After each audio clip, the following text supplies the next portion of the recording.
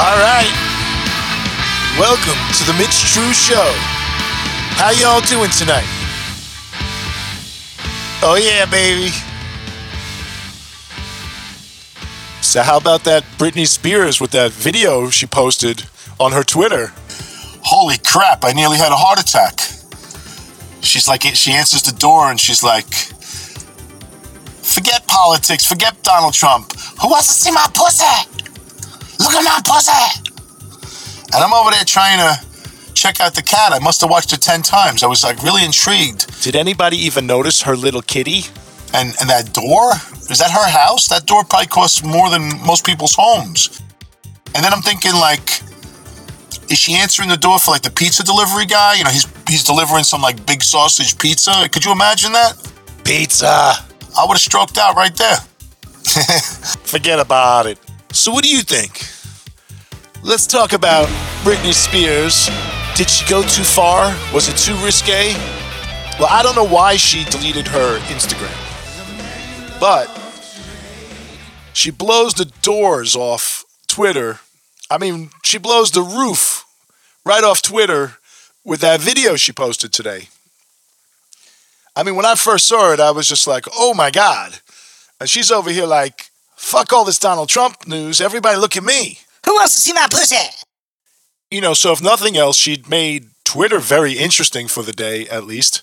And I think it's a smart marketing move. She's got that big hit now with Elton John, right?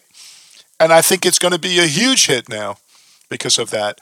And let's face it, Britney has always, her career as a pop superstar has been about her being very sexy. And anybody knows, you know, if you want to make it in the industry and you've got it, flaunt it. And she knew how to do that very well. But now she ain't no spring chicken anymore, right? She's got to get on TikTok and Instagram and compete with teenagers who are getting millions and millions of views for no good reason. She's the queen of pop, isn't she? So she's got to do something that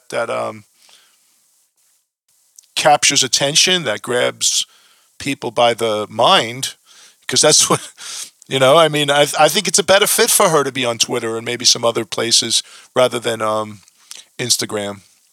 I also think that when your success is based so much on your looks and your sexuality, they're very brave, these pop stars like her that put it all out there. And then they have to grow up in the public eye too and find a new audience. And it must really suck when you get older and your older fans don't give a shit anymore. And you got to keep finding more ways to remain relevant and continue to sell music and sell out concerts. So yeah, good for Britney. And Britney Spears has never been afraid to show us what she got and inspire people. She's an inspiration to so many people. I think it takes a lot of courage to do all that. And you got to be a real uptight stick in the mud to not be able to appreciate that. Come on. It's just entertainment. To make it in this business, you got to know how to turn heads. Hey, Britney, just keep doing what you do and fuck all the haters. Thanks for listening. Keep rocking. Thank you for having my back. Rock and roll! Please don't forget to sign up at MitchTrue.com.